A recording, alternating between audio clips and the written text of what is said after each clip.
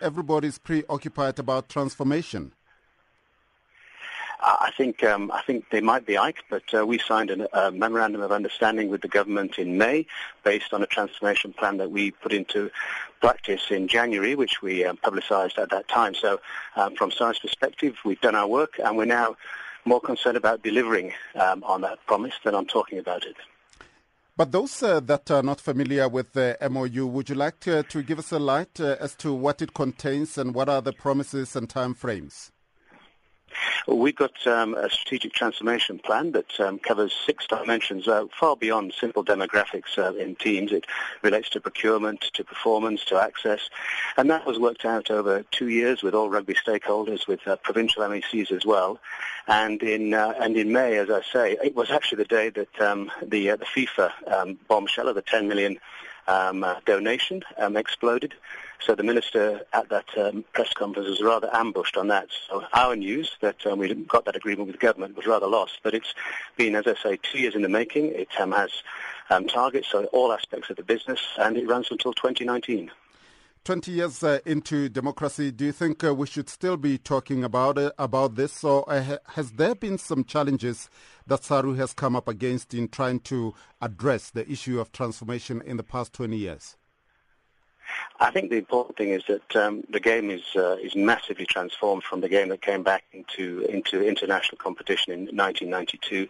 It's remained an ongoing process. I think the major difference has been that government has given a clear leadership on the direction that all sports federations need to take. In the past, there was a desire to see transformation without anyone really knowing exactly what that meant, but the government has explained what their expectations are, and we're now working towards those goals.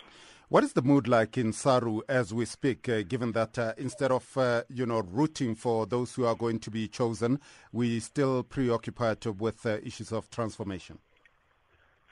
I think from the team side, certainly that the players have been concentrating on winning their place in the squad. It's sometimes a cocoon amongst the players, but obviously other people in the organisation are aware of the commentary. But I think the squad is very confident that we've done our work. We've spent some time getting ourselves ready for a launch of the strategic transformation plan early this year, and that our focus is very much on delivering on that. What can we look forward to later on this evening when the announcement is made? The announcement of 31 South African players who are going to try their very, very hardest to make the country proud and give everybody some excitement and hope over the coming 2 months. And the objective, have you set some incentives for the squad? Yes, it's entirely standard, as has happened in every World Cup previously, and as all nations do as well. And what do you expect from the players that are going to be announced tonight? Well, it's very difficult to predict outcomes, but we know that whoever is selected will try their very, very hardest to deliver a fantastic performance and result for South African rugby and the country. And from the technical team themselves, do you think they might have set themselves some goals to achieve at this World Cup? I think that any sports team, there's only one goal, and that's to win everything, to win every game every time. So that will be their minimum desire and expectation and hope.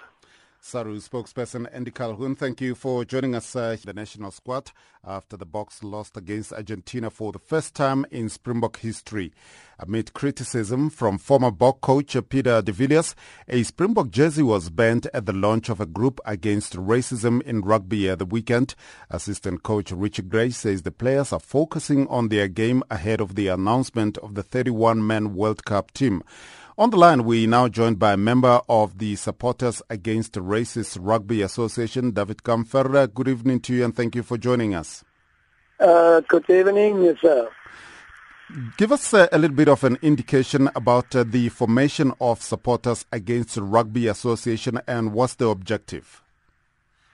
As I said, what we're busy doing, we got a problem with transformation because we decided we stand up against transformation. We don't want a transformation anymore after 20 years. I think they're still looking at our color, and we said now we got enough talent. We want us, the people must elect us on merit, and not on color. And that's why we said that we are angry about that. Here's the World Cup. Now they said how many black people must be in the squad after 20 years. It can't be. We think they got enough time. There's enough talent over the years, and we don't want that they must elect us anymore on transformation and color playing for the Springbok team. Elaborate a little bit on what you would like to see. You say that there is enough talent that this time around we shouldn't be speaking about transformation and quotas. Yes, that's why we said we don't want quota anymore. We don't want transformation. We got enough. If you look out in Jantjies, he was one of the best players in Super Rugby. He's playing against the same players in Super Rugby, and now suddenly he's not good enough to play for the Springboks. Same to Jan de Jong, same to Kolisi. They're playing against the best in Super Rugby. How can they not good enough to play for the Springboks? What are your expectations from the announcement this evening? Our expectation, we have a good expectation. All what we said is we want them to elect our players on merit to play for the Springbok team. If there's one in, we said now then it's on merit. And I think there's also white players who are not satisfied. All what we said. We don't want transformation. We want we want them to elect our people and our players not on color. They must elect them on merit in the team. We have a good expectations about that because there was enough over the years. We expect a lot of them. They didn't really do their work. They show us they are not serious about transformation. And we want our players elect on merit playing for the Springbok team. The ones that you mentioned, one of them being Elton Jantjies, do you think that because current form is a crucial factor, that they deserve to be in the squad given their current form?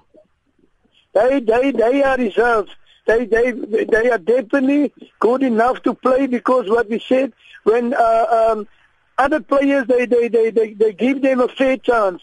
If they can go and spend so much money on the other Villiers and other players, why they know they are injured? Why can he didn't spend the same money on the Elton Jantjies?